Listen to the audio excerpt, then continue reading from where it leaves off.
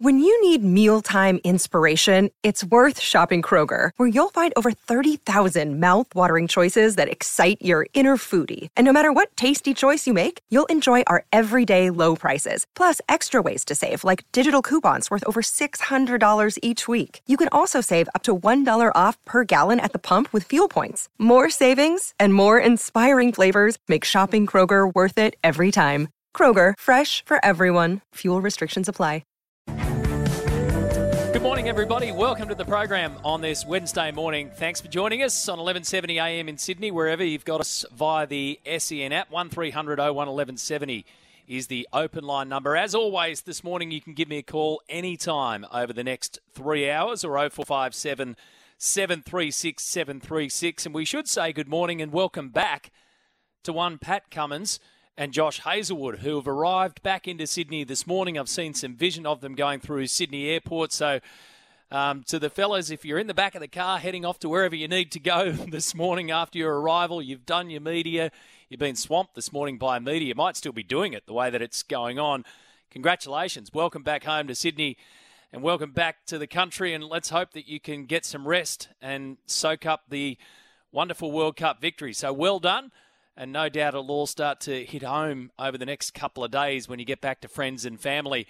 On the list this morning in terms of guests on the show, Andy Harper will join me to talk about the Socceroos' victory over Palestine. So I'll get into that in just a second, but also some news around the A-League in football. And I'll throw this to you, especially in terms of rugby league, because the A-League is going twice now into New Zealand. So doubling down essentially into New Zealand with the expansion team into Auckland.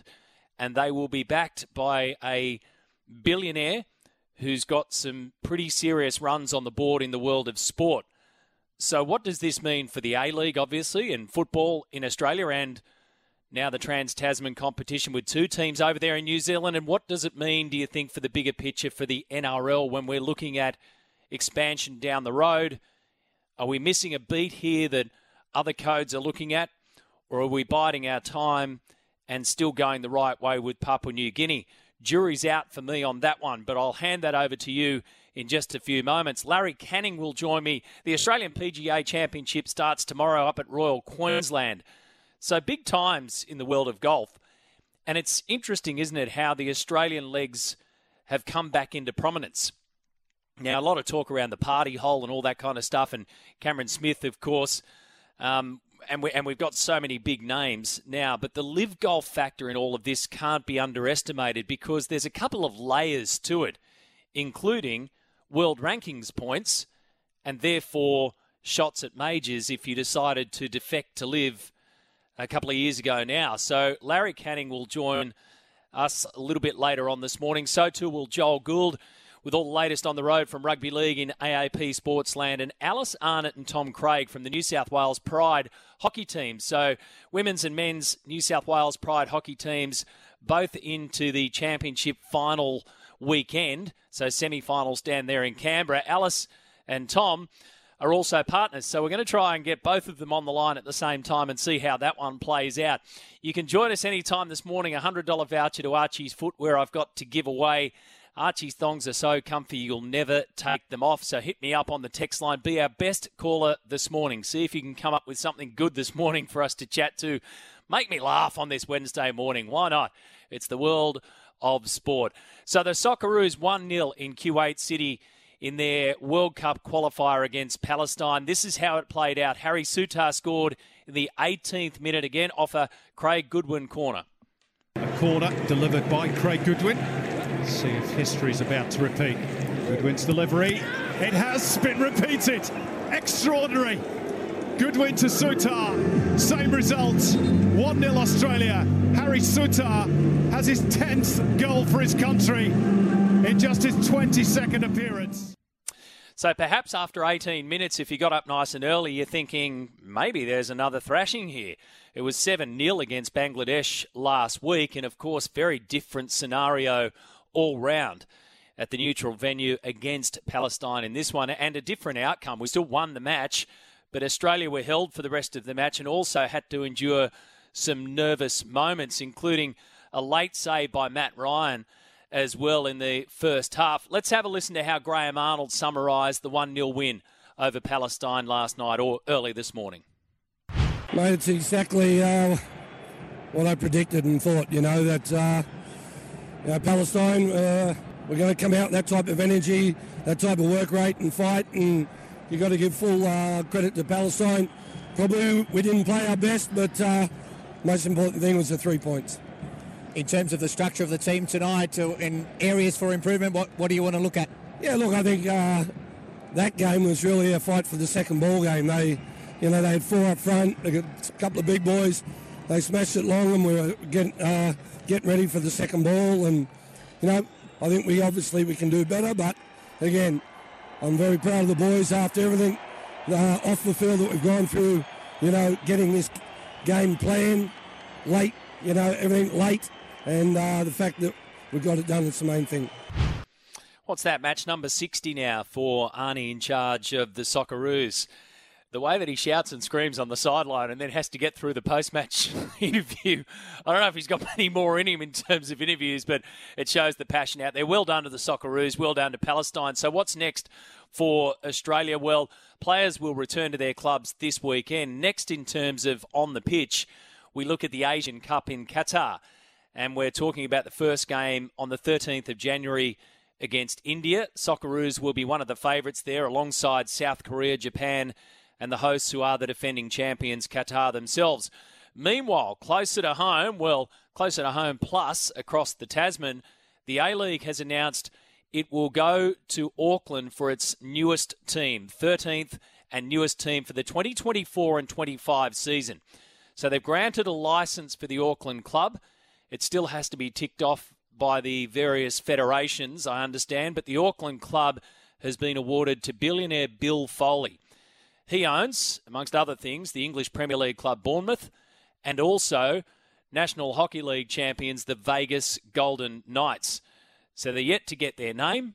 Perhaps we might have the Auckland Knights there, which ironically was exactly what they were called back in 2005, 2007 when they were last the base for an A-League club. There will also be a women's team which will be introduced the following season. So the Auckland team joins the Wellington Phoenix. Like I said, a 13-team competition, and Football Australia boss James Johnson said it's all part of the league's evolution. So what about the others that were in the mix? We'll talk to Andy Harper about that. But let's put a rugby league spin on this. Now, different codes, different setups, different scenarios, different expansion timeframes, the lot.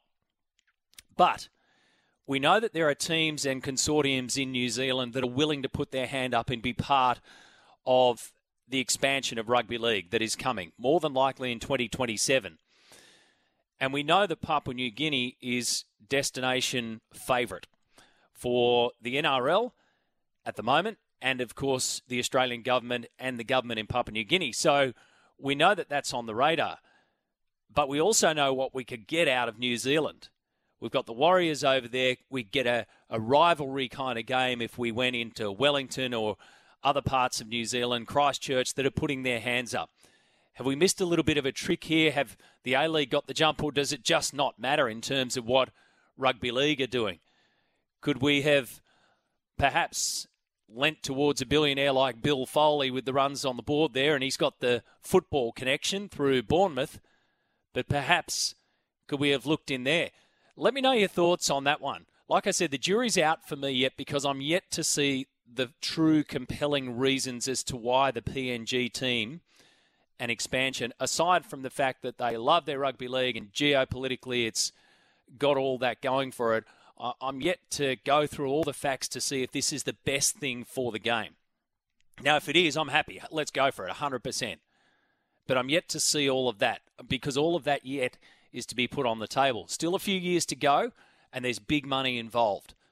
But now, with what's happening with the A-League, perhaps it allows us to go, let's have a little think about this here. Should we be thinking more carefully about New Zealand? Or do you think we just stick with the Warriors over there and that's it? Let me know your thoughts on that. 1300 01 1170 or 0457 736 736. Speaking of rugby league news, what's been making news in the last 12, 24 hours? An emoji. I kid you not, an emoji has been making news. So Bradman Best replies to a post from Jerome Luai about a Foot Locker store promotion with an emoji of a tiger and wide eyes. And it's news. This is the modern day news cycle. And this is stuff that you actually have to pay attention to. So I'm not taking the mickey out of it. I'm just showing you that this is where we're at. We've got a Newcastle Knights player reacting to a post from a Penrith player supposedly about the West Tigers, and it's news. And it's an emoji. So we all have to start digging, what does this mean? What the hell does this mean? Well, they're both managed by the same management company. That's about the only link there. But gee, you could have some fun, couldn't you? You could just sit around and fire off an emoji or a like or a thumbs up or whatever it is, tigers, and throw a donkey in there, whatever you want to do. Who knows what's next? That's about it. That's all I can tell you. Making news around the Jerome Luai situation is an emoji. That's where that one ends. Meanwhile, the Bulldogs have joined the Dragons, reportedly, in showing interest in Connor Tracy. So Dave Ricky, I'm Brent Reid, reporting in the telly this morning that Tracy's been given permission by the Sharks to look around. He's got another year left on his deal. Cameron Ciraldo is looking to boost his squad and is trying to entice Connor Tracy to leave early, which he'd get the permission if they can make everything work, and obviously there'd probably be some compensation in return.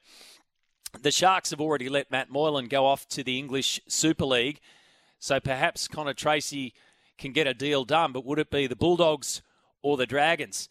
And Bulldogs fans and Dragons fans, let me know your thoughts around this one. Would that make sense for your club?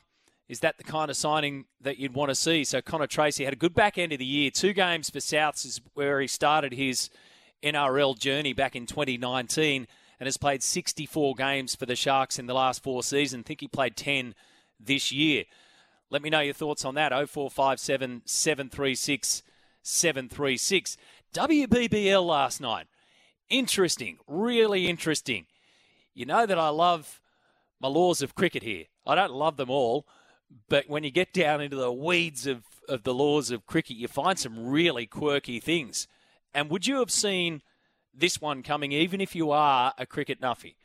Would you have noticed what Amelia Kerr did last night by catching the ball from a throw-in from the deep, and she had the towel that she uses to dry the ball, and she caught it with her hands? So if you saw it, I didn't see it live, so I can't. I tell you what, I wouldn't have picked it up. I wouldn't have picked it up. But there is a law that states that it's illegal if a fielder extends his or her clothing with his or her hands and uses this to field the ball. So it's illegal to do that, what she did. And when you go into the laws of the game, it therefore goes on to become a 5 penalty runs that are awarded to the batting side, and the ball immediately becomes dead. It goes back to also the law about which fielders can use any other equipment, such as protective equipment. So no fielder other than the wicketkeeper can wear gloves or external leg guards, I should say. And you can't have any protection for the hand or fingers without the consent of the umpires. And then you can't use your clothing to catch or touch the ball when it's in play. So that's the boring bit of it.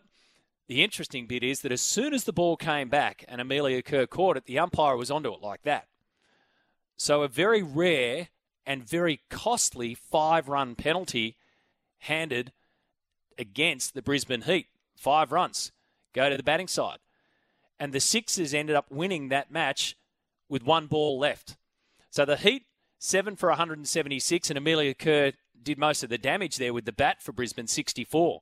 Elise Perry, 3 for 40. Then the Sixers, with 1 ball left, end up 4 for 177. Ash Gardner, 36. Erin Burns, 35. And it also came down to Tilly Carmichael and Matilda Brown, who needed 38 off the last 4 overs. They got 7 off the last over, but those 5 runs are crucial. A very rare and very costly 5-run penalty that perhaps most of us didn't see or wouldn't have seen, even if we're in the world of cricket. But the umpire was there and on top of it, so well done there. Sydney now 6 and 7 for the season. They're in 5th place. The Sydney Thunder dropped their game against the Adelaide Strikers yesterday afternoon by 3 wickets. So the Thunder are now third, 7 and 4, and Adelaide on top of the ladder 9 and 3 at the moment. Scorchers, who are second, currently take on the Stars today. Now in golf, this is an interesting situation. So we've got the PGA starting tomorrow at Royal Queensland. Cam Smith, defending champ. We've got Adam Scott there, Minwoo Lee, Matt Jones, Cam Davis, and Mark Leishman. Leishman's a fascinating story and a good reflection on what's happening in the world of golf right now, especially with live golfers, the majors, and where they all end up together, as in the PGA Tour plus live and the DP World Tour. So as you know, Leishman didn't qualify to play any of the majors this year. But that ended a streak of 30 straight majors that goes back to the 2015 Masters. He's had 4 top 5 finishes in majors. You'd have to say that he has been one of the Australians knocking on the door, most likely. He also knew when he went to live that that was going to fall by the wayside because there's no rankings attached with live. Now, they've tried, they just can't get any. Mark Leishman's now ranked 410th in the world. He was up to 12th, was his career best, and as of January last year, he was still top 40. So think top 50, depending on where it's at, top 50 to top 70, and your majors are on the card. None of the 4 organisations that run the majors have actually banned live golf players, but they've stuck to their exemption criteria, which means if you don't have the right rankings or you're not exempt, you can't get in. And live cannot get official world golf rankings sorted to earn a spot. They made their application earlier this year and it was rejected. Doesn't matter to Cam Smith at the moment. He can play all 4 majors through to 2027 after winning the British Open. Doesn't matter to Dustin Johnson. Doesn't matter to Phil Mickelson. He can play everything but the US Open until 2030. But what about those players like a Mark Leishman, for instance, who, sure, made their bed and have been sleeping in it, but somebody's starting to change the covers and the pillows.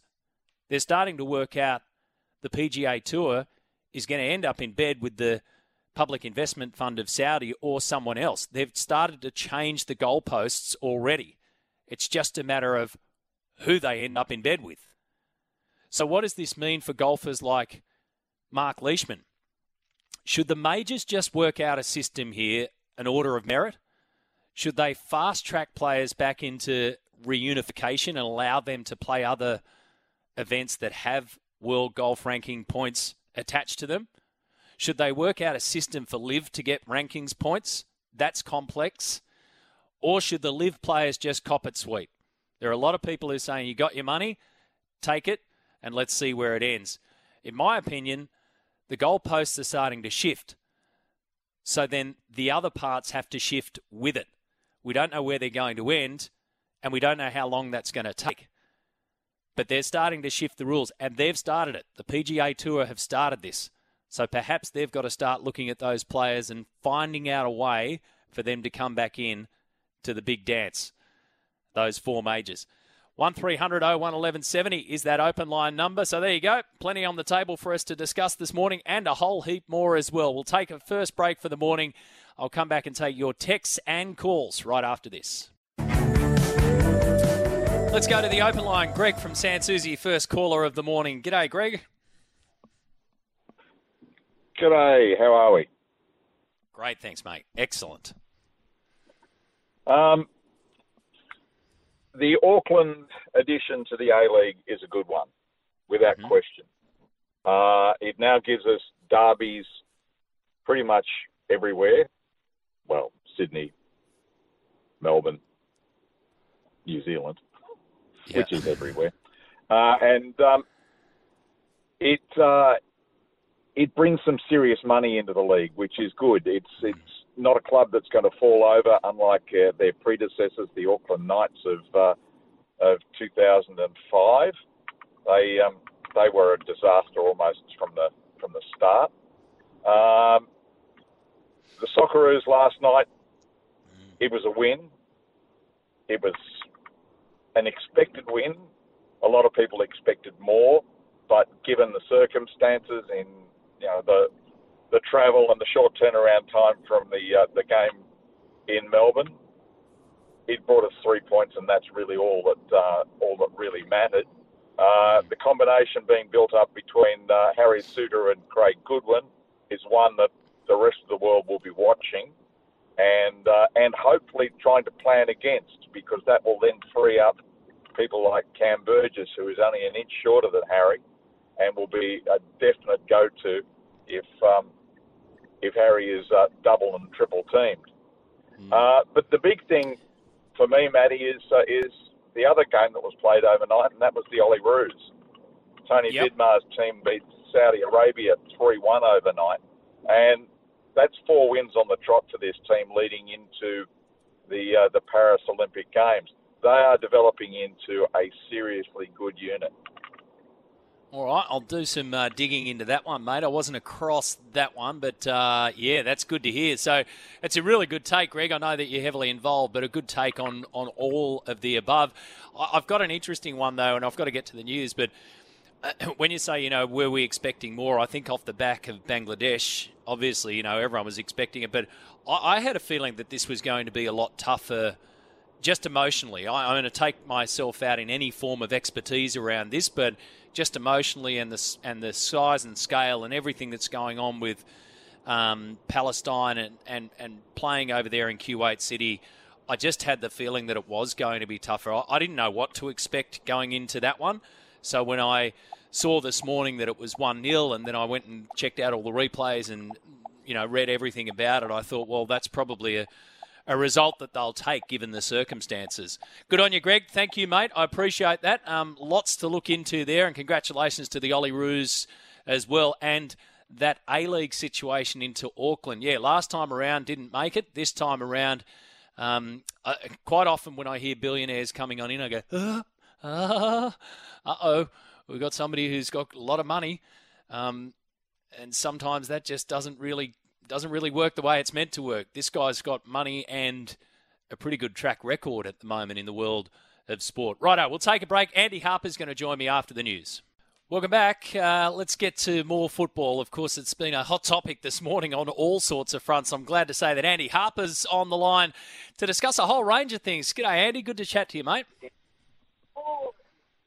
Yeah, g'day. How are you? Yeah, I'm good. I'm really good, thanks. What did you expect from the Socceroos early this morning? I just had a caller saying maybe, we're expecting a bit more, especially off the back of Bangladesh. But given the circumstances, it was always going to be an interesting one, wasn't it? Yeah, well, you're right. I think I tend to agree with your caller. We expected them to win, which they did. We expected them to do it a bit more, well, I shouldn't presume to say we. I expected them to do it a bit more comfortably. Australia's, certainly in recent times with Graham Arnold, they know this territory very well. Playing qualifying matches in neutral venues in the Middle East, they know like the back of their hand, because most of the last qualifying campaign because of COVID was in this sort of circumstance. The only difference this time is that they're playing against Palestine and all the context that comes with that, given the circumstances. That's the only thing that's different. And I found it really interesting, without being critical, that they did find this game evidently so difficult. They looked, by comparison, very flat. A number of players were really struggling to get going. And as I say, this is not new territory. There are some new players in the squad, etc. But the organisation has been through this mirror maze for the last 4 years a lot. They're very familiar with what's required, and they found the going difficult. Now, let's give a lot of credit to Palestine, who showed a lot of fight, a lot of pluck, played some good football, and were very unfortunate in some senses not to jag a draw out of the game. Yeah, you raised some really good points about familiar territory, very different circumstances and quite unforeseen, obviously, but familiar territory for being in this kind of position. So do you reckon then that Arnie's dissecting it this morning, saying a win's a win in these circumstances, or given that you know what kind of person he is and what kind of coach he is, that he would have been maybe disappointed with the outcome, or not the outcome, but the process? Yeah, no, I think it would be both. Any coach in any sport, any part of the world, will take the 3 points. because that can cover a multitude of sins.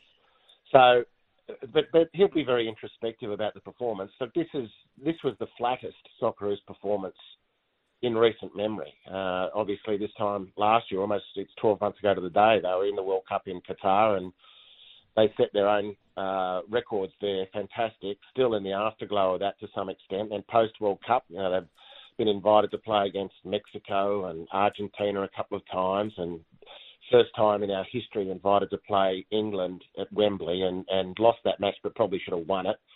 And then they bounced into there were Ecuador matches in that as well. They played very well. And then they played Bangladesh, and the momentum was discernible.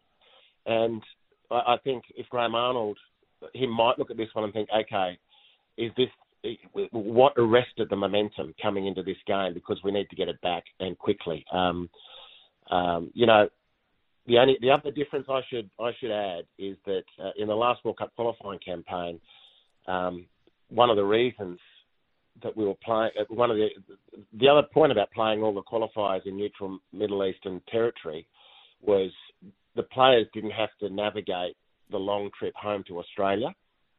And so that is something that's been re-entered into the calculation now, because the Socceroos played most of their qualifiers away from home because of the same circumstances. So, maybe getting back into the managing the whole travel thing might be something that comes in the post-mortem of that match. But they had chances to increase the win margin, hit the post, a couple of other chances they might have done better with.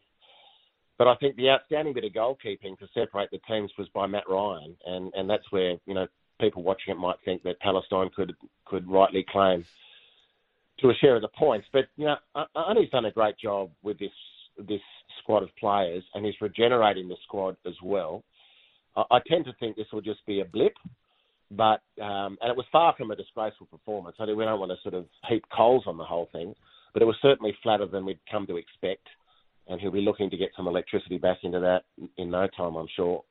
Yeah, so a couple of months until the start of the Asian Cup, and we've got India first up. That's pretty much 2 months away. Gee, there's a bit going on, though, in the world of football in this country, and the A-League expansion to Auckland has piqued my interest this morning. Now, obviously, you've got essentially first-hand knowledge of this kind of stuff. You were the establishment CEO of Sydney FC back in 2004, so I guess you know what's going to be ahead of Auckland, but the decision to go to Auckland first up for the 13th team, it adds a local derby over there.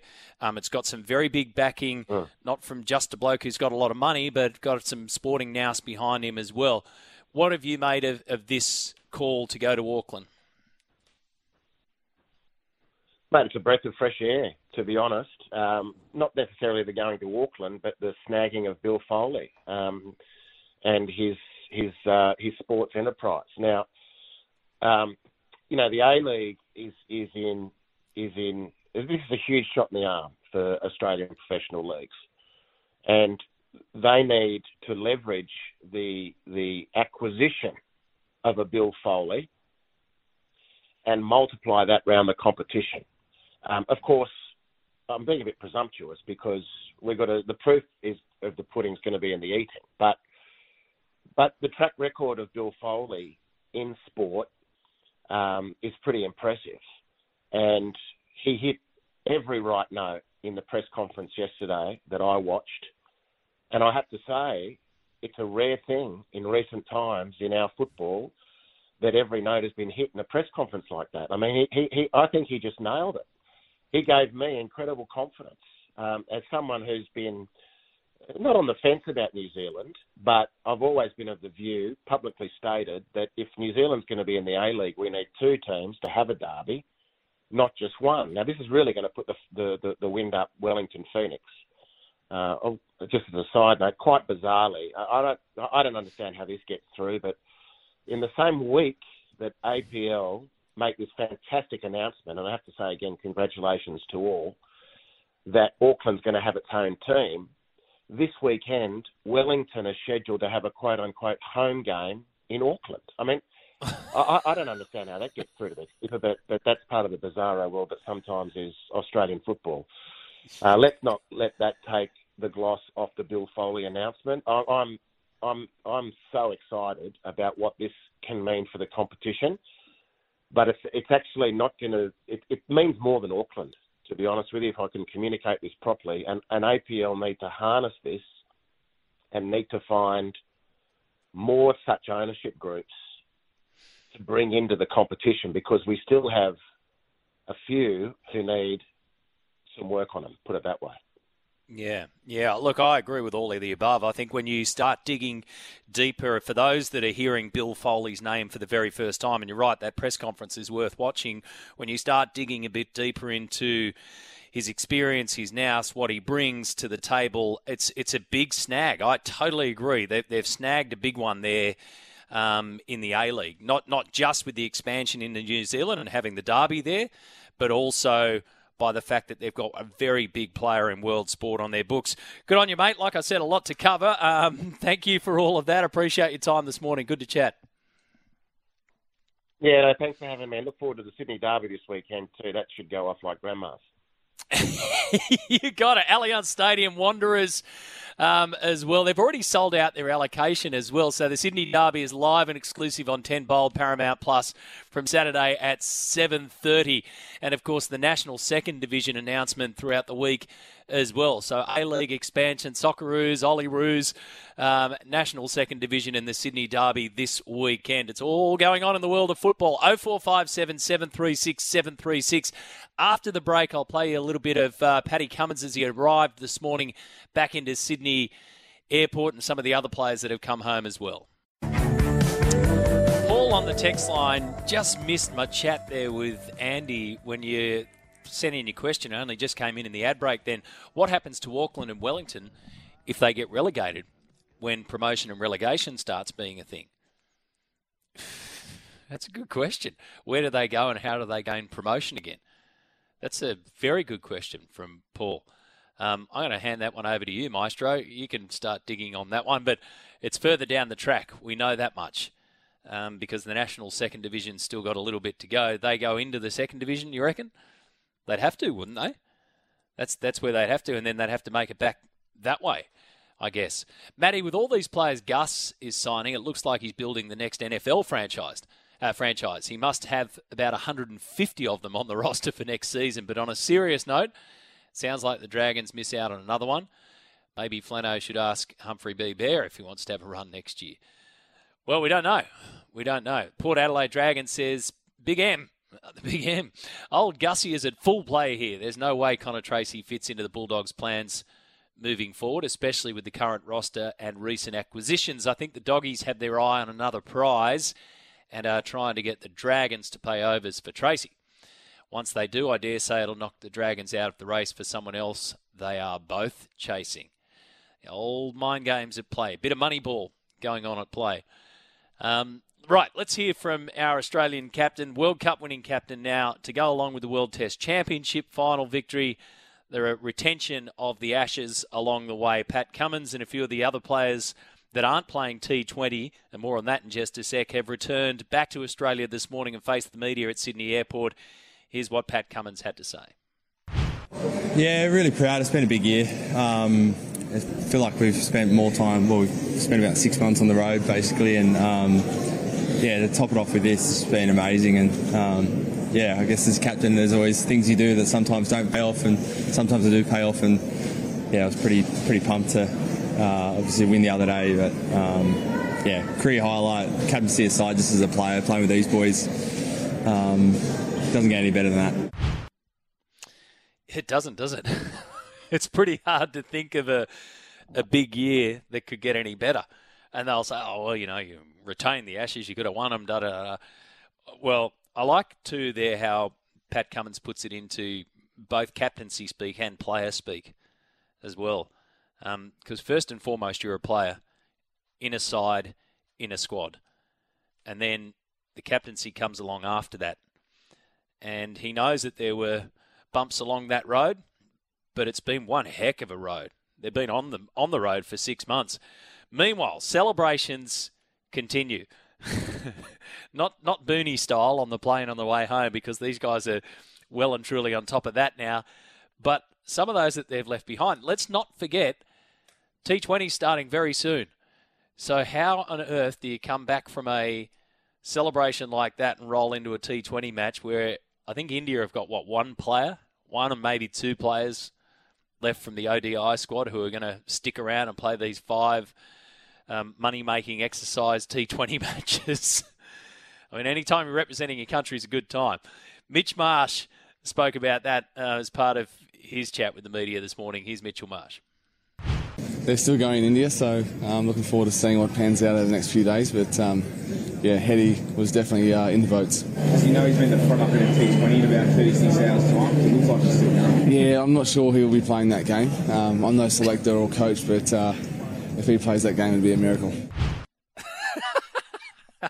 So if you couldn't hear it, that audio was a bit dodgy in the middle there, and he was talking about Travis Head being, front and centre at the party celebrations, and one of the journos said, does he know that he's got to play a T20 in about 36 hours? Yeah, I don't think he'd be playing that one. Maybe what we can start to do is piece together a party-going Australian 11.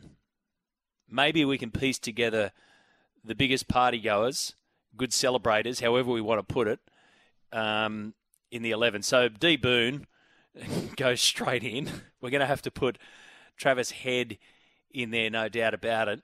Now I'm really going to have to stretch my memory here and see how we can do that one. But 1300 01 1170. Let's have a bit of fun off that this morning, or 0457 736 736. If you're like me and you've been seeing some of the photos that pop up, I reckon it will be a miracle if Travis Head gets a start in the first game. Remember too that Andrew McDonald's coming home. So Andrej Borovic is in charge. For the first time. Been around the Australian squad for quite a bit, but he's going to have to face that task. What if he needs to step over the top and say, listen, and Matty Wade's the skipper, listen, Travis, I want you to play. You just got to wake up first. Get out of that slumber. Okay, we're going to build a all-time party-going Australian 11. I've got 2 straight in there, so we'll put Travis Head in as a no-brainer, and we'll put D. Boone, the one and only Booney, in there as well. So we've now got 9 more spots to fill. 0457 736 736. Hit me up on that. Are we thinking sort of Merv? I'm trying to think those that used to cause some chaos. Stuart Law was a good one. He was a good one, Stewie Law. Some others from, especially throughout that era of the 70s and 80s along the way. Let me know. Socky boy, is he going to start? Probably. Let's do that this morning. Back after this. The names are coming in at full pace this morning now that we're looking for our all-time Party Boys 11. The Australian Party Boys 11 is what we're after, and I don't think we're going to have any problems filling the starting 11. Of course, we'll have a 12th man as well, so we'll make it 12 all up. I've got 2 guaranteeds at the moment. One topic of the day being Travis Head, the other David Boone. It appears to me as though it's going to start to come down to whether or not Doug Walters or Shane Warne captain the team, because I'm getting equal votes nominations for Warney and Walters, so they'll be in there, and some other names as well, or plenty of other names. But now it appears as though that's going to be one of the big talking points. So we'll do that in our next hour. We'll talk golf with Larry Canning as well, and Joel Gould with the latest in terms of rugby league news out and about. 0457 736 736. The Party Boy 11. Something worth doing on a Wednesday morning. We're going to build that team, plus a 12th man. Stick around.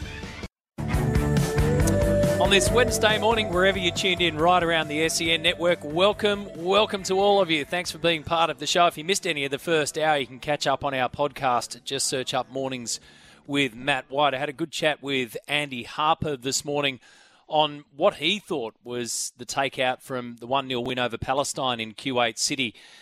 Not overly flustered about the performance itself, but you take the 3 points, obviously, and the next time we see the Socceroos in action will be in January for the Asian Cup. So we've got a couple of months before the Australian national team men's get back into action. In the meantime, Auckland has landed the 13th team licence provisionally, essentially, for the A-League. It's still got to be ratified by the federations or the powers that be, but the APLs have handed the licence to the Auckland team, so they'll join the Wellington Phoenix over there, and they've got the backing of Bill Foley, who, amongst other things, owns the current NHL champions, plus English Premier League Bournemouth, and he comes with a lot of experience and a lot of backing, so you can catch up on my chat there with Andy Harper a little bit earlier this morning. Still to come, Larry Canning joining me to talk golf with the Australian PGA getting underway tomorrow. The party hole, of course, at Royal Queensland, a hot topic of conversation. The Aussies who are out here, the internationals as well, and the state of golf, and especially those Australians in particular who defected to LIV and have been missing out on majors. And I told you the situation of Mark Leishman. His run of majors came to an end because he switched over to LIV. Now, he knew that was coming. Like I said earlier this morning, he knew that that was part of the deal when you signed with the Rebel League at the time. He had a streak of 30 straight majors going back to the 2015 Masters and was knocking on the door. But now that the goalposts have started to shift, does that mean that they should start to look at how they get the LIV golfers in particular back in the frame, those that don't have exemptions? So this is the interesting thing. It's actually playing against those that went to LIV for LIV, being lifestyle, money, everything else, but hadn't won majors beforehand and didn't have their major futures essentially locked in through exemptions. Because the one thing that they only had to get into those majors was world rankings points, and they're not available on the LIV Tour. So a fair bit to cover there with Larry Canning. Joel Gould will join me as well. And looking forward to talking to New South Wales Pride players from the men's and women's teams, both into the semis this weekend. Tom Craig and Alice Arnott as well. So we'll get both of them on the line. They've got their respective jobs to do this weekend down there in Canberra in the JDH Hockey One League finals. They're also partners as well. So let's see how all that one plays out. And we're building our Party Boys 11. We've renamed it because I like the name that Alex has given it. The All-Time Good Time 11. So, Maestro, well done on that. The All-Time Good Time 11. You can jump on our Twitter handle at Matty White SEN and you can be part of this. But we're starting to get... We might end up with a couple of teams here. Okay, so Booney's in. Travis Head's in. This is thanks to Mitch Marsh this morning talking about the celebrations and the fact that he doesn't reckon Travis... In fact, he said it would be a miracle if Travis Head plays in the first T20. Warnie's in, no doubt about it. Dougie Walters is in, no doubt about that either. Here's one from left field. G'day, I know it's a cricket team we're making, but surely Joey Johns can make the team. After all, he did play for New South Wales in a T20. Yes, no, out. I mean, in terms of all-time good time, probably captain, coach, selector, everything. But this is cricket. We're staying with cricket here. And yes, I remember that outing there. So Port Adelaide Dragon, Warnie, captain, coach. That's going to be something that we'll discuss a little bit later on. Shane Keith Warne, captain, coach again from Kane, of the Loose 11, he's called it. Some of the other cricketers who liked a party would be Funky Miller. So Colin Miller, yes, and Mo Matthews, Greg Matthews. And I dare say Tomo and Hogg knew how to have a good time too. I'm going to put in, so Funky Miller with the funky hairstyles definitely had him turning heads. I'm going to put in Mo Matthews. So let's put in Greg Matthews into that. You're locked in. You know, we've got 6 spots filled already as I go through here. Merv Hughes, he's got to be in, doesn't he? So let's put Mervyn in. Swervin Mervin's in. That's 7 spots. Another one for Shane Warne. Another one for Shane Warne. Andrew Simons. We've got to put Roy in, don't we? So let's put Andrew Simons in there. We know exactly what type of party that Roy would like to have. Rodney Marsh, Dennis Lilly, Keith Miller, Narra Matt. You went where I was hoping somebody would go, to Keith Miller.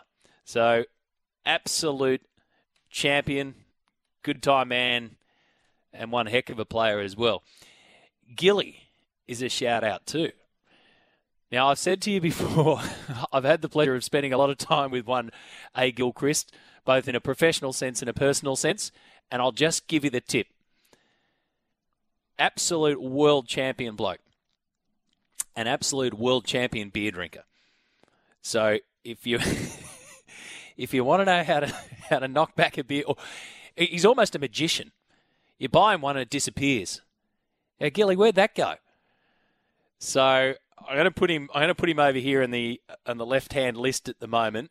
I'd love to have him in the party 11, but I'm just going to park him for a sec for all of our sakes. Rod Marsh, Doug Walters, Keith Miller again. So there's a couple for Rodney Marsh. There's some other names here that you might not think about. Definitely can't leave out Skull, says Mark. That's a good one. Yeah, that's a good one. So we'll put Kerry O'Keefe there. Here's an interesting one for you. Would you have thought that Steve Smith would make the all-time good time 11? Most people would be sitting around going, nah, wouldn't think so. Well, I'll read you an article that goes back 11 years, written by Daniel Lane in the Sydney Morning Herald.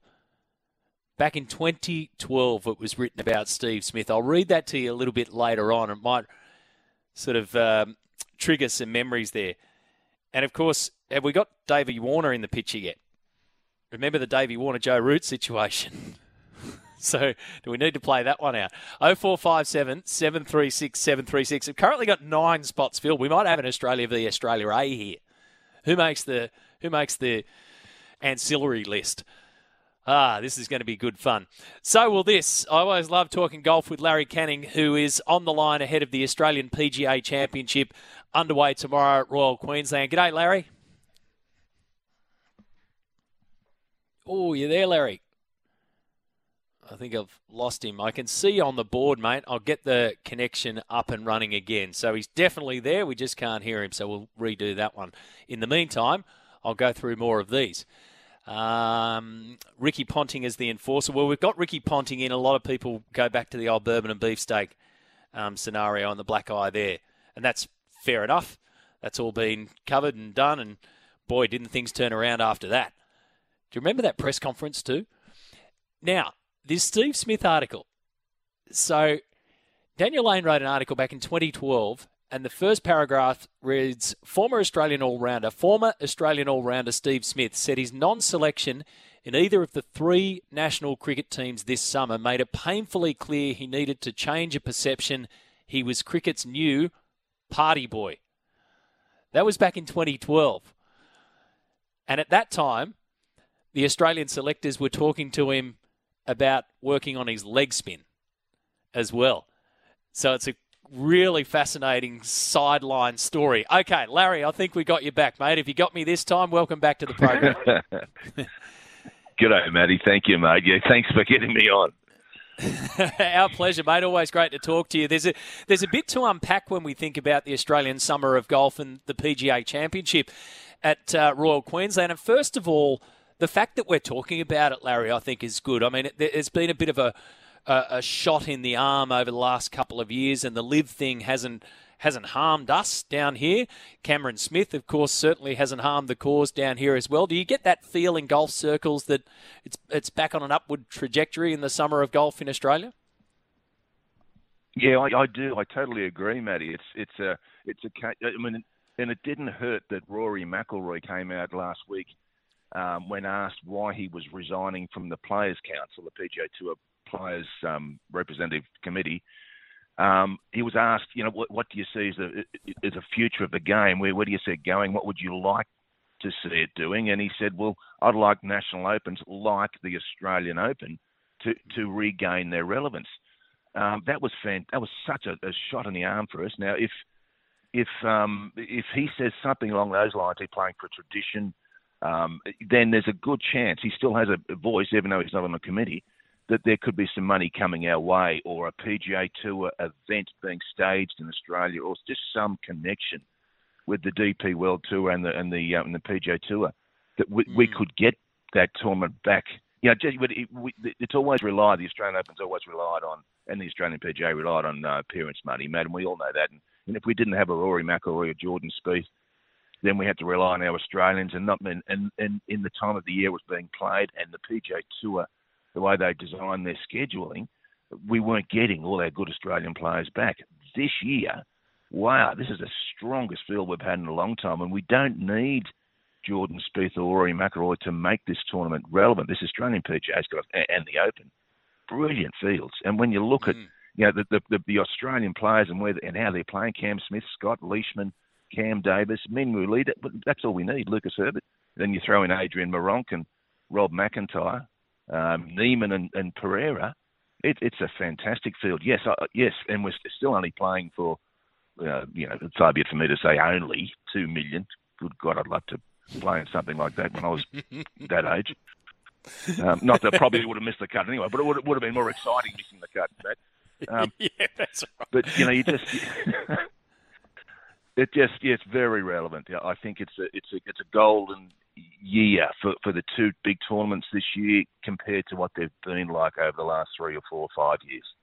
Yeah, good to hear the word relevant too there. I think that's a key word there. You wonder where the relevance had gone over recent years, and it was a bit of an aside now, but now it's front and centre for a whole stack of reasons. I pointed out to my listeners this morning, Larry, the situation, and the goalposts are shifting in world golf. We know that. We don't know where they're going to land, but we should remember here too that the PGA Tour decided to start moving these goalposts around. They were the ones that triggered all this through Jay Monahan to try and get back into bed with the Public Investment Fund, and I've gone through all of the details. But at the end of the day, when you look at a player situation like Mark Leishman, for instance, it's interesting, and it takes us back to that major scenario, the 4 majors, and how on earth the LIV golfers who aren't getting any world rankings points and won't be getting any because they've failed in their application again this year, how they get them back into the scenario of playing in the 4 majors. And for somebody like Leish, who knew what he was getting into when he went to LIV, made his bed and slept in it, but now those goalposts are shifting. Could they look at an order of merit? There's a lot of complexity around trying to sort a LIV golf tour, for instance, into rankings points. Do they have to look at something here, or is it just something that comes out in the wash once they decide who they're all getting into bed with? If it remains the same, and we're still up in the air with that, what's happening, and I hate to use that term going forward, it's a political cliche, but moving forward, I'll put moving instead of going, we still haven't worked out, we still haven't been told what the future is in terms of, is there going to be some kind of bridge between the PGA Tour and LIV Golf, and if so, can players jump either side? We don't know that yet. But until then, we really can't get a full, clear view on what's coming with world rankings with LIV Golf. If it remains the way it does, LIV Golf will have to change their format. And I think there was some encouragement by Peter Dawson, the chairman of that committee, the World Rankings Committee, that he saw the flaw in the overall system where the likes of Brooks Koepka and Bryson DeChambeau, Dustin Johnson may not be eligible to play majors once their exemptions are finished. So he addressed it and said, look, if you can just do this and that, we can, and reapply. Maybe there's a chance we can change things. And it was more along the lines of not so much the format, but getting into LIV, the pathway to LIV Golf, Matt. And it's pretty weird. I was talking to Jed Morgan a couple of days ago on their podcast about what he has to go through to get back on that tour. And when you look at that and you see a guy like Martin Kaymer who didn't run inside the top 40 or 45 even, I think, for most of the year, keep his card because he's a contracted player. He was signed up for an amount of years. So that's the flaw in it. And I think that was isolated by the World Golf Rankings people. And it's a very complex committee, even looking within that. But I still think there is a way they can LIV Golf if they stay where they are, can change their format. They might have to get more players in the field. They've looked at that. The team thing, it hasn't really worked, I don't think. I mean, within the actual tournament, that tournament I went to in Adelaide, there was a strong team unity between the players. But as far as the public's concerned, I'm not sure we're grasping it. And to watch it on TV, I'm not sure we're getting it either. So if they kind of melt that away a little or soften that, that's another way of getting world ranking points or reapplying. And if they consider all the things they were told by Dawson and change those things, they can get the world ranking points. I don't think it's a shut shop just yet. Yeah, okay. Well, it's all there on the official World Golf Rankings page. I mean, it's actually quite fascinating to read through. It gives you an ice cream headache, but it's quite fascinating when you want to get into the nitty-gritty of it. Just a real quick one, mate, the party hole. So it's going to be a big focus. Party holes are party holes these days. Has a party hole got a place at a PGA Championship, in your opinion? You cool with it? Oh, look, yeah. If it's regulated, if it's looked after, I think... We took a bit of a step back with that ridiculous party hole they had over in Phoenix, where they threw bottles all over that green, and I think Patrick Cantlay missed a putt because he got an edge of one of where the bottles had landed, a little pitch mark that a bottle had landed, and cost him like the tournament nearly. And what happened in the Live tournament in Adelaide, that's not a good look for me. So as long as we retain some kind of etiquette and understanding that the players are still playing for a lot of money, and some of the younger guys. It's such an important event for some of the younger guys trying to get their name up in lights, against all these great players. And if something happened that interrupted them, it would be a shame. So if long as there's lots of security and it's all agreed upon that, these guys are the feature, we're not. We're just there having a great time on a beer for nothing from a company. Then so be it. It's fine. Yeah, I didn't see that last year. I saw it was quite well done last year, and I think if they keep doing that, then it's all systems go. Yep, 100%. Good to chat, mate. Enjoy the summer of golf ahead. Hopefully we can speak more before the end of the year. Otherwise, we'll definitely speak early next year. So thanks for your time this morning, Larry. Good on you, Matty. Thanks, mate. Larry Canning there joining us. 0457 736 736. Tim's got a solution for golf around those ranking points. I'll get to those after this break, plus more on our all-time good time. Cricketing 11. You can have your say, still spots to be filled. Welcome back. Oh boy, have we opened a can of cricketing worms, folks, with the all-time good time 11 in celebration of Travis Head's celebrations, where it's going to be a miracle if he makes the T20 team in fine Australian spirit. So we've decided to piece together a list of party boys here. I don't know if I'm going to get all through these, but it's good to see some names that are popping out from left field and names that either we'd forgotten about or didn't know much about. Now, Matt from Hunters Hill has pointed out one, Les Fleetwood Smith, Chuck Smith, Fleetwood Smith. He says he made Warnie look like a choir boy. And it's worth, if you get a moment today and you're a bit of a cricket tragic, to look up Les Fleetwood Smith, either on the Wikipedia page or ESPN Cricinfo.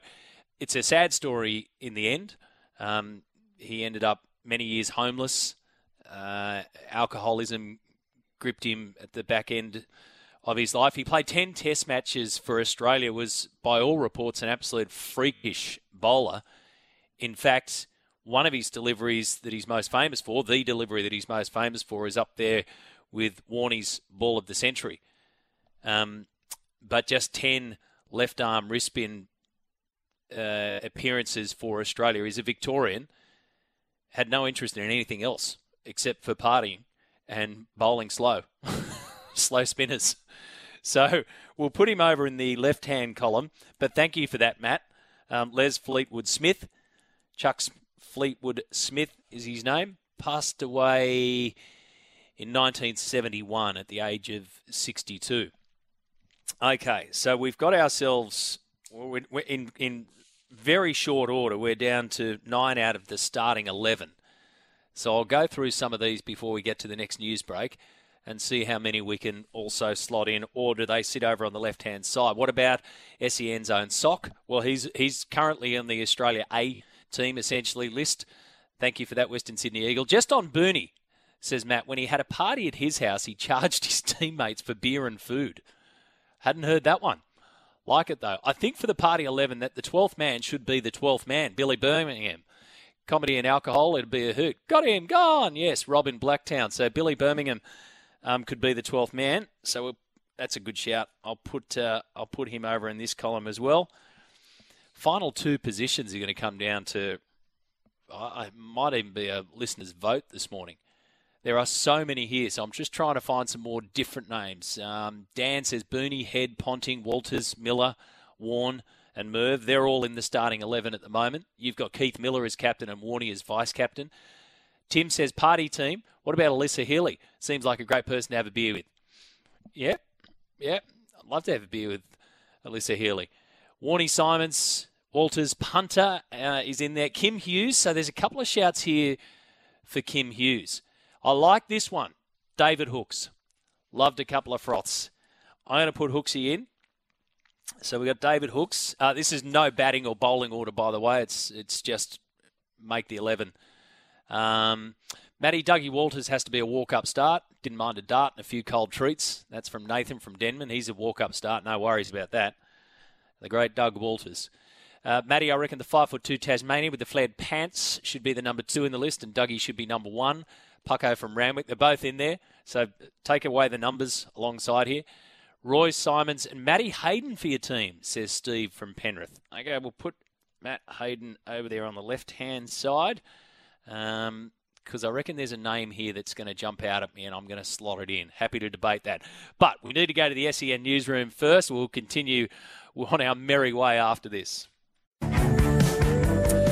Welcome back. All right, I reckon we need to finish this off. So what I'm going to do is Matt points out quite correctly, Jimmy Maher never played a test. No, played plenty of one-day internationals for Australia, but never played a test. So we're going to put him over in the Australia A column, which leaves either Darren Lehman or Rodney Marsh in the all-time good time 11. There's a little bit of flexibility. So what I'm going to do, I'm going to put Rodney Marsh in the starting 11. And I think I'm going to put Darren Lehman as 12th man for that 11.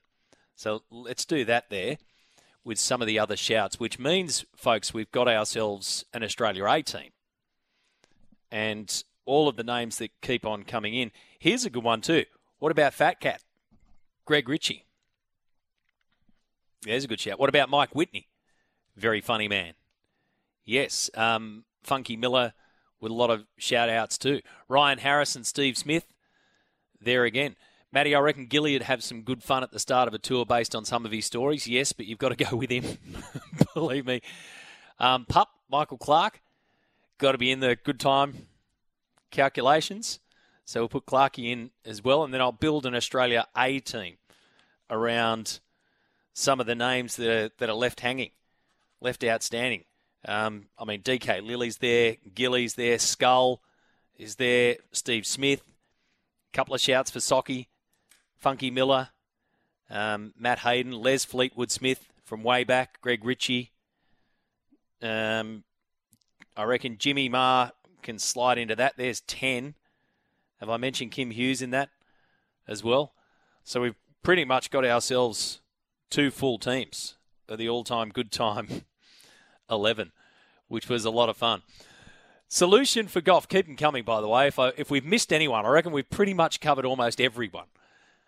Solutions for golf, says Tim, is if the PGA is full ranking points, make LIV 3/4 of full points, the 54 holes being 3/4 of 72 holes. The best players will accrue enough points to play majors. So I saw this text, Tim, and like I said to you, you can do that, and that's actually within the provisions of the official World Golf Rankings. And it's all there on their website. You just got to do a little bit of digging, and you'll start to understand how the OWGR hands out points and who can get points is the easiest way to put it. You can do that under certain circumstances, but there's a lot more to it that leads to you getting a percentage-based amount of points. And that includes pathways, qualifying tours, exemptions into the tournament itself. Relegation and promotion's a key one.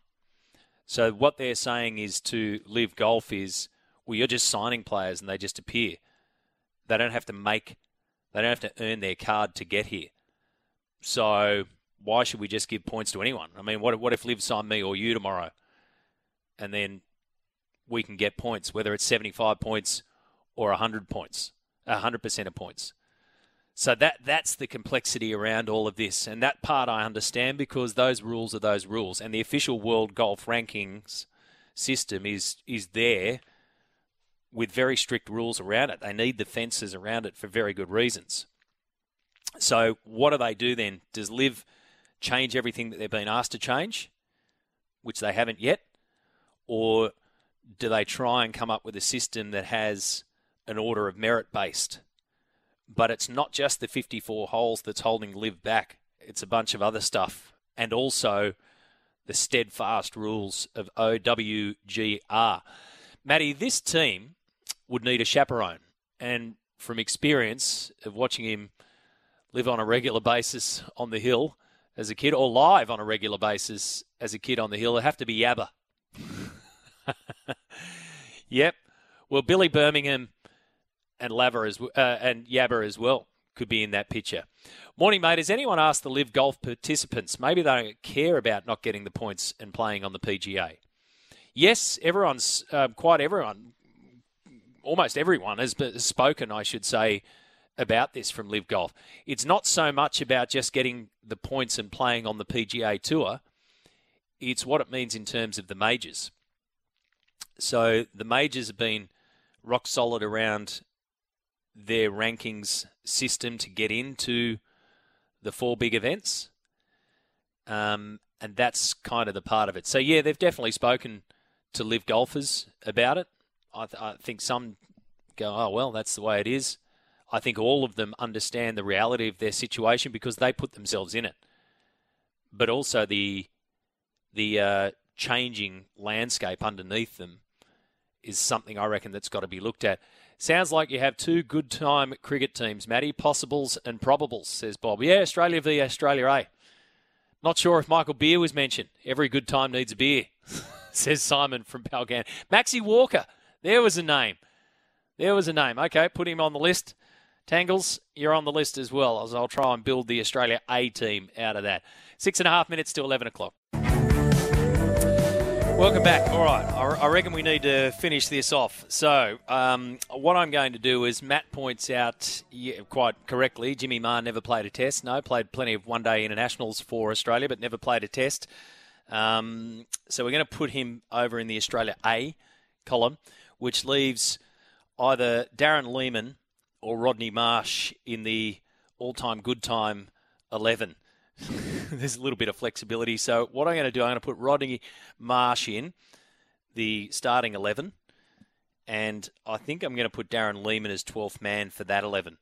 So let's do that there with some of the other shouts, which means, folks, we've got ourselves an Australia A team.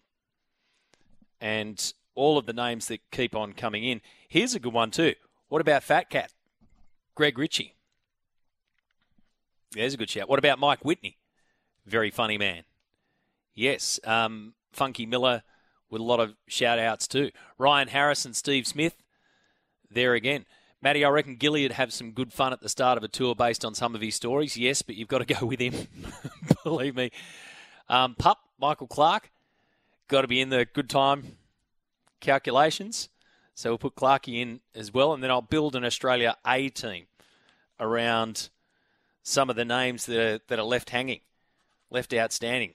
DK Lilly's there, Gilly's there, Skull is there, Steve Smith. Couple of shouts for Socky, Funky Miller, Matt Hayden, Les Fleetwood Smith from way back, Greg Ritchie. I reckon Jimmy Maher can slide into that. There's 10. Have I mentioned Kim Hughes in that as well? So we've pretty much got ourselves 2 full teams of the all-time good time 11, which was a lot of fun. Solution for golf. Keep them coming, by the way. If we've missed anyone, I reckon we've pretty much covered almost everyone. Solutions for golf, says Tim, is if the PGA is full ranking points, make LIV 3/4 of full points, the 54 holes being 3/4 of 72 holes. The best players will accrue enough points to play majors. So I saw this text, Tim, and like I said to you, you can do that. And that's actually within the provisions of the official World Golf Rankings. And it's all there on their website. You just got to do a little bit of digging and you'll start to understand how the OWGR hands out points and who can get points is the easiest way to put it. You can do that under certain circumstances, but there's a lot more to it that leads to you getting a percentage-based amount of points. And that includes pathways, qualifying tours, exemptions into the tournament itself. Relegation and promotion's a key one. So what they're saying is to Live Golf is, well, you're just signing players and they just appear. They don't have to earn their card to get here. So why should we just give points to anyone? I mean, what if Liv signed me or you tomorrow, and then we can get points, whether it's 75 points or 100 points, 100% of points. So that's the complexity around all of this, and that part I understand because those rules are those rules, and the official World Golf Rankings system is there with very strict rules around it. They need the fences around it for very good reasons. So what do they do then? Does Liv change everything that they've been asked to change, which they haven't yet? Or do they try and come up with a system that has an order of merit based? But it's not just the 54 holes that's holding Liv back. It's a bunch of other stuff. And also the steadfast rules of OWGR. Matty, this team would need a chaperone. And from experience of watching him live on a regular basis on the hill as a kid, or live on a regular basis as a kid on the hill, it'd have to be Yabba. Yep. Well, Billy Birmingham and Yabba as well could be in that picture. Morning, mate. Has anyone asked the Live Golf participants? Maybe they don't care about not getting the points and playing on the PGA. Yes, almost everyone has spoken, I should say, about this from Live Golf. It's not so much about just getting the points and playing on the PGA Tour. It's what it means in terms of the majors. So the majors have been rock solid around their rankings system to get into the 4 big events. And that's kind of the part of it. So, yeah, they've definitely spoken to Live golfers about it. I think some go, oh, well, that's the way it is. I think all of them understand the reality of their situation because they put themselves in it. But also the changing landscape underneath them is something I reckon that's got to be looked at. Sounds like you have 2 good time cricket teams, Matty. Possibles and probables, says Bob. Yeah, Australia v Australia A. Not sure if Michael Beer was mentioned. Every good time needs a beer, says Simon from Palgan. Maxie Walker. There was a name. Okay, put him on the list. Tangles, you're on the list as well, as I'll try and build the Australia A team out of that. 6.5 minutes to 11 o'clock.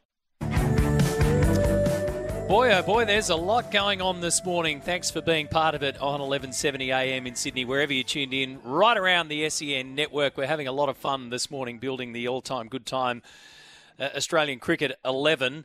And thanks to Mitchell Marsh, essentially. We're going to throw that one back at you, Mitch, for giving us the insight into the celebrations of one Travis Head. And I also just saw the photo, too, of Adam Zampa, who's got his World Cup medal in his mouth, and he's posted 1 spinner, 1 winner. And then another photo of him with Travis Head, who's looking decidedly dusty. And the quote on that is, "We ain't leaving."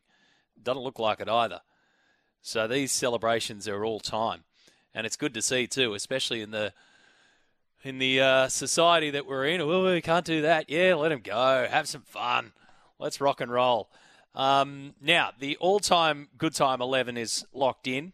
A little bit controversial, so much so that I've created an Australia A team, and I've removed Billy Birmingham from 12th man. It was a good shout, but we just got squeezed out in terms of numbers.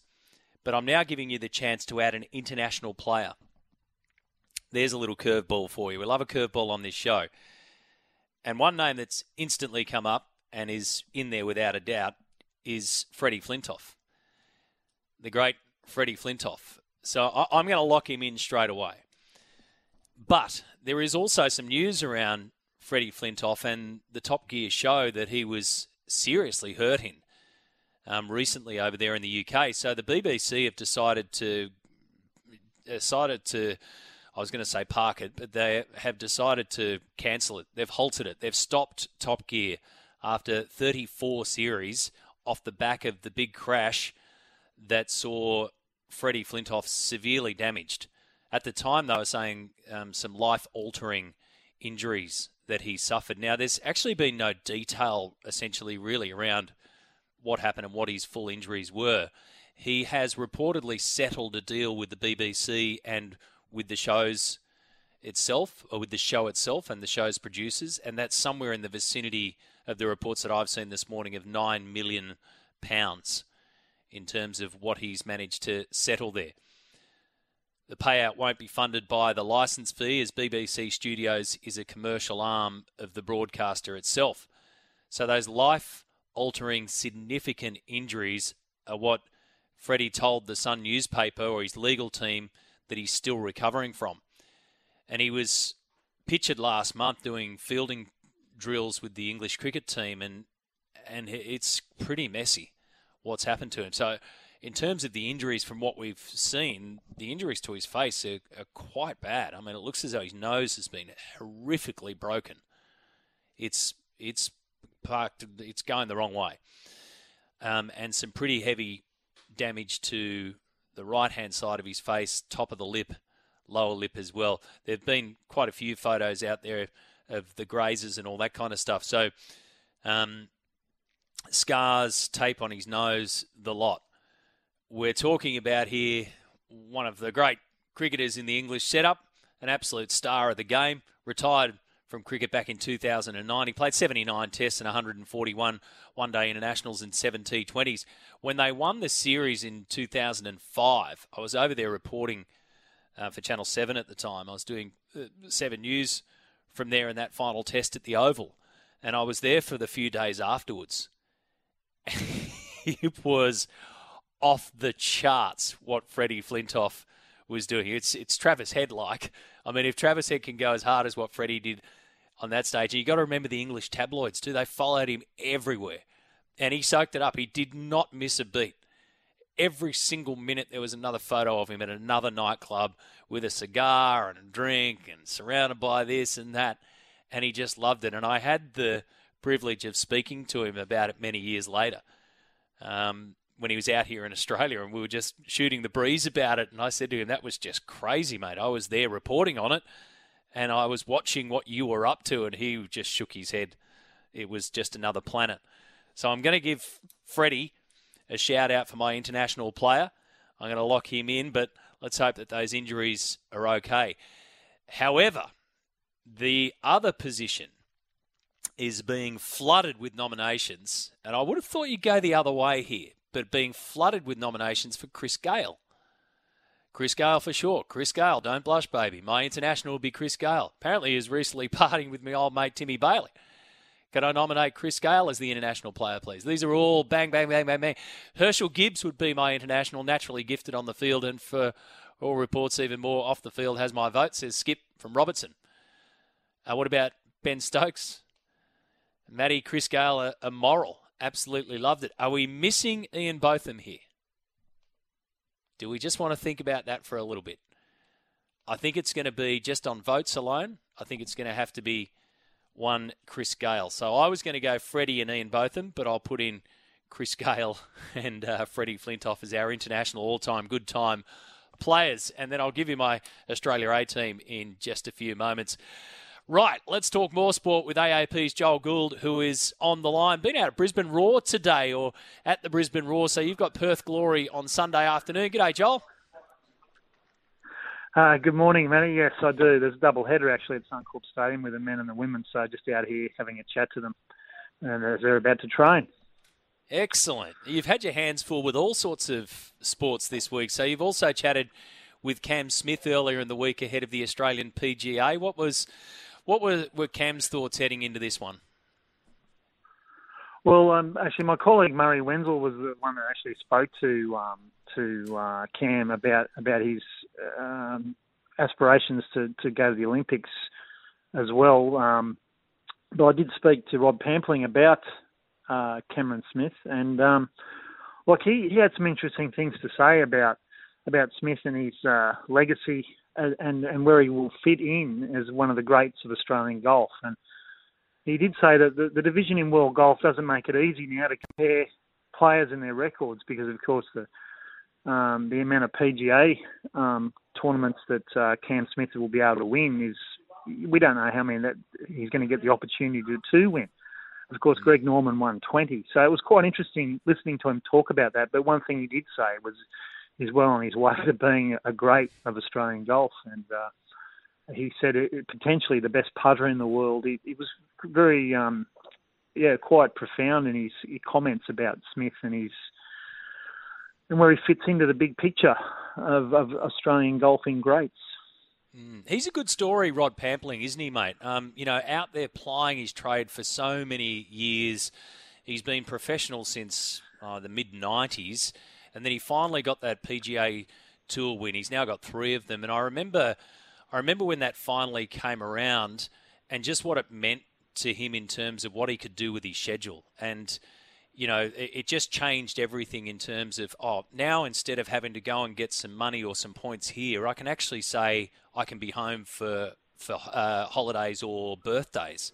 So he's a great story, I reckon, Rod Pampling. That would have been a really good chat. Well, it was, and Rod obviously just won on the Tour Champions just recently in October. He's still winning on the what they used to call the Seniors Tour. But he, like you said, I mean, he's lived over in Texas for a long, long time now, but he's back playing the Australian circuit here, visiting his family, of course. He's from the north of Brisbane, Caboolture, Redcliffe, where he used to... He's one of those 2 towns. I've forgotten. I should know which one. But, I remember when he won, I think it was the 2000... Redcliffe, that's right. 2008 Masters, I remember he won that. And a 3-time winner on the PGA Tour. Yeah, he is a great story. Since he's been around for a long time. And he's only 54. So, yeah, he is a good story. And he's obviously, I guess, not one of the favourites to win the PGA. I mean, Cam Smith's won 3 Australian PGAs and be still the favourite to win his 4th, I'd imagine. Where do you sit on a party hole, mate, at a PGA?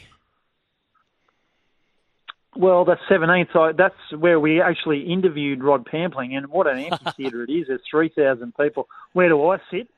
I reckon I'd like to sit right behind the hole. I reckon that'd be the spot to be. But there's plenty of southern comfort to go around. It's going to be just knowing what Queensland's like, Brisbane's like. If it's a hot, humid day, or any of those days, and I think it's going to be the way it looks. Yeah, it's going to be quite raucous, I'd imagine. 3,000 people packed in around a little par 3. That's what it is, the 17th. I reckon it's awesome. I mean, Queensland.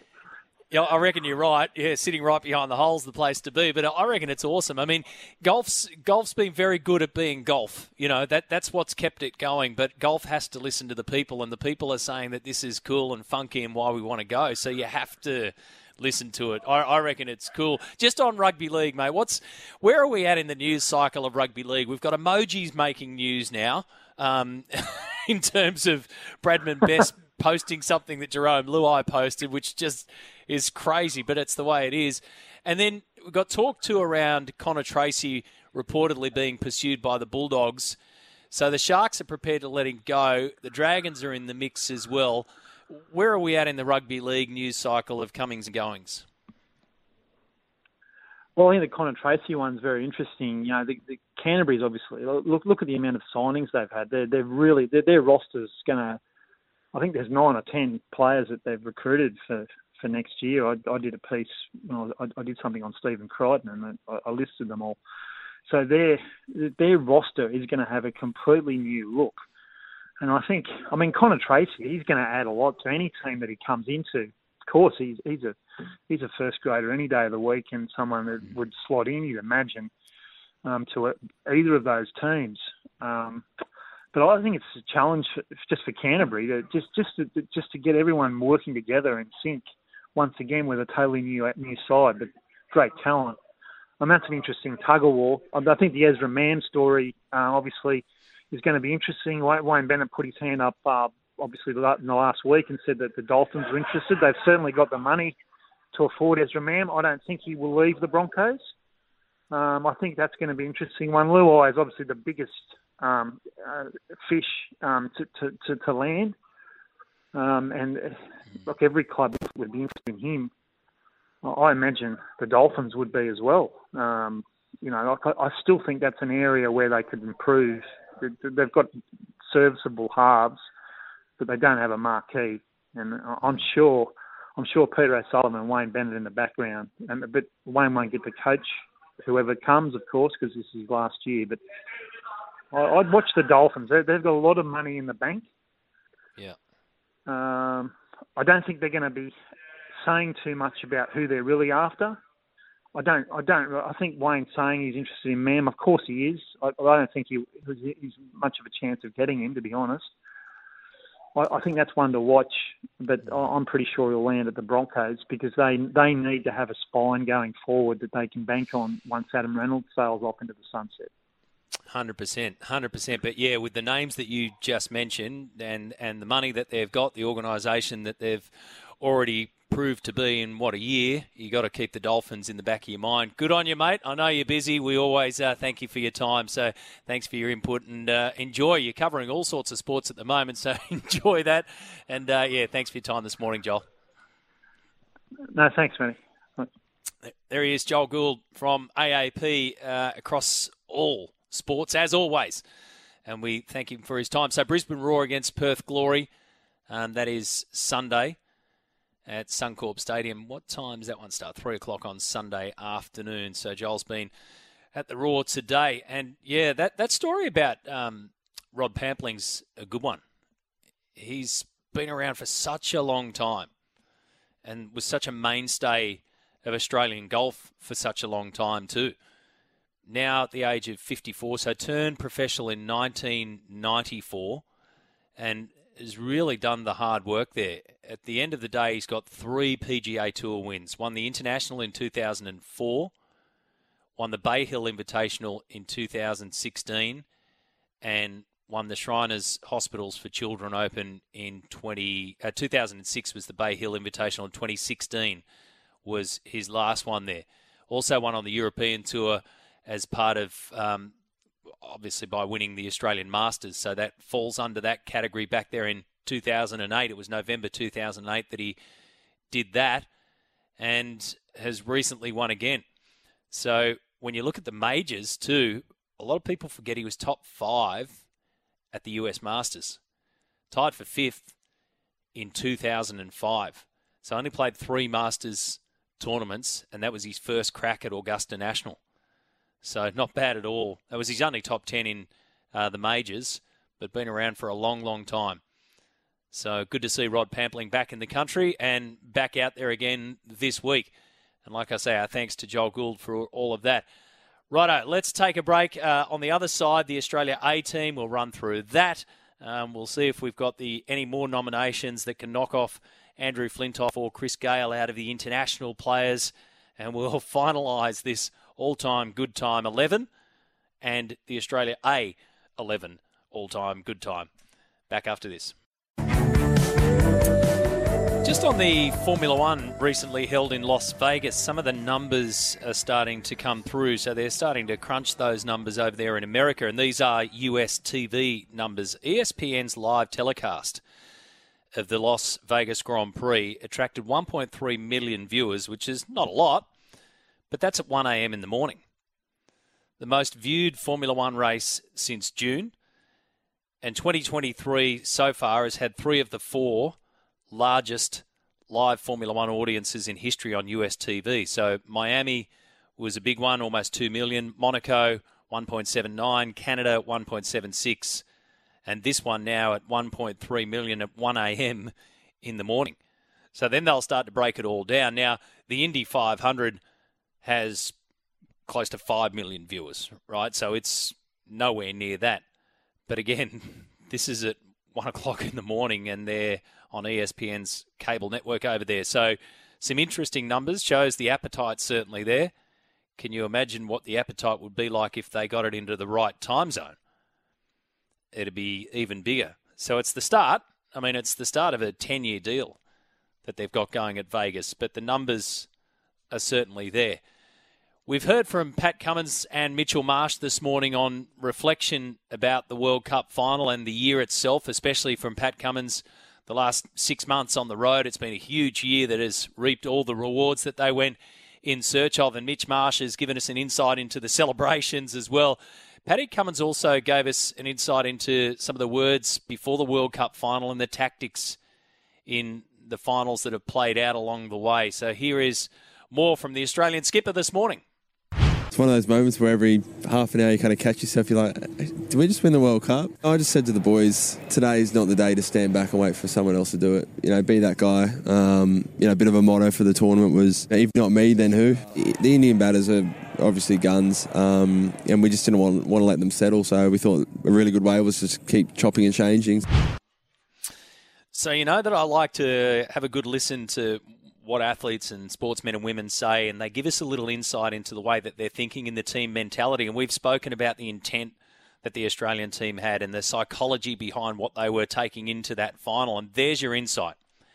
If not me, then who? That's what they were looking at each other and saying in the team meetings. So a little bit, I don't know how big or how small it was, but Pat Cummins has just given you an insight straight into the dressing room of what they're thinking. Now put that into perspective of what you watched and have a think about it. And what we were reflecting on the semi-final into the final. If not me, then who? Have a think about the way that the Australian bowlers came out and started. Have a think about the attack of the batting lineup. Have a think about the fielding as well. If not me, then who? And we focused a lot on David Warner and Marnus Labuschagne in particular, especially in the semi-final there, and the attitude within their region of where they were patrolling. It was just like nothing gets past us, no matter what. And they were working as a pack. So if not me, then who? Well, they could look at each other and take that further and say, if it's not me, then it's going to be him. And then there was an early doors moment in the final against India, and I'm pretty sure it was Adam Zampa down at Long On, I'm going to say, where he dived for a ball down at the boundary rope and put everything into it and stopped it. Now, correct me if I'm wrong. I'm pretty sure it was Zampa down there. And that was a classic case, now that we've heard that, if not me, then who? He was the last man of defence. Now, he's not the only bloke in world cricket to have dived at a ball on the boundary line and won't be the last. But now that you hear that and watch that, go back and have a look at it and throw that into the mindset. And then wonder what India were thinking. India would have been thinking, regardless of how many matches that they've won along the way and the kind of form that they took in there, something would have been pecking away at the back of their head going, well, if it's not me, then hopefully it's someone else. And hope doesn't work in World Cup finals. Great insight there into the philosophy of the Australian team of what they were thinking and how they went their way about it. Signing Connor Tracy would be great, says our man the Reptile, but the signings of the Bulldogs are bizarre at best. 9 signings, 6 the same kind of player makes 0 sense. Well, I've got some news for you, folks. Make sure you stay tuned to SEN throughout the course of today and tomorrow. So with Jimmy Smith coming up after this program, you'll hear a special interview, 2-part interview with Gus coming up with Jimmy today and tomorrow. So we'll get some more details on that, but make sure you listen in. Jimmy has had a big chat with Gus Gould, and we'll hear the first part of that today. Let's go to the SEN newsroom. We can take your texts and calls after this on 1300 01 1170 on the open line, or 0457 736 736. Plus, I'll be chatting with New South Wales Pride players Alice Arnott and Tom Craig as well. So the New South Wales Pride men's team to take on Tasmania in the semi-finals, the women's team to take on the Canberra Chill in a double-header down there in Canberra. So we'll do that and get to your texts and calls as well. Now, on our final Australian 11, so we've had the first 11. By the way, James says there's 2 you haven't mentioned. Don Bradman, who could be the designated driver, and Kerry Packer, who buys the beers. Okay, fair enough. Jody from the Lake says, what about Botham and Ian Chappell? That would be a party on its own. An awkward one, absolutely. Right, so here it is, folks. Our all-time 11 rolled out like this. Booney, Travis Head, Shane Warne, Dougie Walters, Ricky Ponting, Mo Matthews, Swervin Mervyn Hughes, Roy Simons, Keith Slaggy Miller, David Hooks, and Rod Marsh. 12th man was Darren Lehman in that one, which led us then to the Australia A. Now you can push them around and move them up or down, whichever way you want.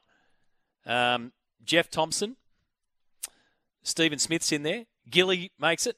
Kim Hughes, Dennis Lilly, Funky Miller, Colin Miller, Greg Ritchie, Les Fleetwood Smith from way, way, way back. Pup, Michael Clark, Skull, Kerry O'Keefe, and Davey Warner. With Socky, we've made 12th man into that one. And honourable mention to the great Dougie Bollinger. Now, in terms of our international players, we ended up with Freddie and Chris Gale. And very, very close to getting Ian Botham in there. So what do you make of that? As an Australian, it started out as an Australian 11, all-time 11, and then ended up with an Australia A team as well. And it's Nugget Miller. How did I get Slaggy Miller? I got the other Tony, I think, threw that one in there. So now you can argue if you want about who captains and who coaches and all that kind of stuff. But that's where we ended up. We'll put them on our socials. It's been a lot of fun along the way this morning. Matty, Greg from Gundagai. I haven't been in hiding or anything. Just got my phone back. He's been told that he needs to settle down and also is getting swamped apparently at the local pub there at Gundy with people getting in just to meet him. He says he'll send some more of his winning tips very soon. Greg, I've got bad news for you. You've been barred from doing any picks. Righto, let's talk hockey. We love to follow the JDH Hockey One League and, of course, the finals this weekend. Tickets at hockey1.com.au, and every final is live and free on 7+. So this is going to be a lot of fun because on the line I've got Alice Arnott and Tom Craig, both featuring for New South Wales, of course, with Alice against the Canberra Chill in semi-final number 2 on Saturday afternoon, and Tom in semi-final number 1, the Pride v Tasmania Tigers. And they're partners as well, so partners in crime along the way. I'll say good morning to both of you, and so we don't get crossed up. Alice, I'll start with you. Congratulations in to this big weekend down there in Canberra and against the Canberra Chill. So give us a reflection on your Hockey One League tournament so far. Yeah, thanks for having us. Hockey One's been great this season. Last year I didn't get the full season. I got a bit injured towards the end of the year, so it's great to actually have a full season. I guess our year's been a little bit up and down. We've had a few injuries. We've had people out for various reasons, so we've kind of definitely haven't had a consistent team each week, but we've definitely been putting on some good performances and obviously good enough to get us into the finals this week, which will be good against Canberra, who obviously are very good, in Canberra as well, so they're going to be ready to put up a pretty big fight, I think. Yeah, it's a huge weekend, isn't it? And I love the way that it all comes together. Tom, good morning to you, mate. You guys are also the defending champions. And what a season that the men have had. Unbeaten along the way, won the first 2 editions of Hockey One. We've been following the progress. So you must have a very similar reflection, I guess, on the season so far to Alice. Yeah, good morning. Good morning, Alice, as well. We've had a good year, I think. It's been a challenge. We've got a lot of our players over in Perth with the national team, so getting guys in and out, they've been flying in for home games even, which is a pretty big trip. So we've actually only fielded a full roster once this year, and this weekend, it's an enjoyable occasion to look forward to because again we'll have a full roster. So it's exciting. We're playing Tassie in the semi-final, which is also an interesting fixture because we drew with them this year. So that's a big one for us. Big ticket to tick off. Yeah, absolutely. Now, listen, give my listeners a rundown. You guys are partners, but clearly we've got you on separate phone lines. So you've just said good morning to Alice, Tom, and Alice. So what's going on here? Who's where? Where are you guys? Look, mate, she's out on the veranda and I'm inside. Right, I thought you might have been in, different training camps or something like that. You've just managed to split it so we could get you both on the team. Hey, Alice, let me throw this one at you then. How does all this work? Having a partner who plays the same game for the same state, you're both in the national squads and systems as well. So, how did this partnership come about? Well, funnily enough, we actually got together in the first season of Hockey One. That's when we met in 2019 and have been together ever since. So yeah, I guess you could say Hockey One was kind of the catalyst for our relationship, which is quite nice, really, if you think about it. So yeah. All right, so that's how it played out. Yeah, so Tom, Alice opened her mouth early there to control the narrative, but that's a fair assessment. No, I would say that was just very professional of Alice to make sure that we weren't talking across each other. So I'm sticking up for you, Alice. So, Tom, then take me to when things don't go well on the pitch, right? If you're having a bad day or you've had a bad game or Alice has had a bad game or things aren't working the way that you want them to, either in the Kookaburras or the Hockey Roos setup, does it help to have somebody else there that you can bounce all of that off and talk about on exactly the same level, or sometimes is it a hindrance? No, it's actually, I think it works quite well. Because let's go through the scenarios here. If I've had a good game and Alice hasn't had such a good game, then I guess my energy might bring her up a little bit. Or more often is the case, vice versa. It's usually the other way around. If I haven't played well and Alice has played well, then we can kind of help each other get out of our heads just from being happy for the other person. And I guess if we've both had bad games, then it's kind of funny and we can just kind of laugh ourselves and move on to the next one. So it's actually, it works quite nicely. Yeah, and Alice, when you're spending a lot of time, I mean, the national system in hockey is based over in WA, so you spend a lot of time in Perth. You made your debut for the Hockey Roos earlier this year, wasn't it? In fact, scored on debut against India, so congratulations on that. Does it help to have your partner over there when you can be in the same state at the same time? Does that happen often over in WA? Yeah, definitely. Initially, it wasn't the case.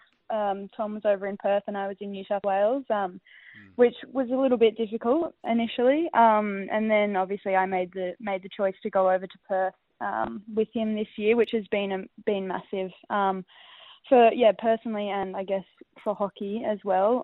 Tom's obviously been in the national program for a lot longer than I have. He's been in the squad since I think 2016 or something.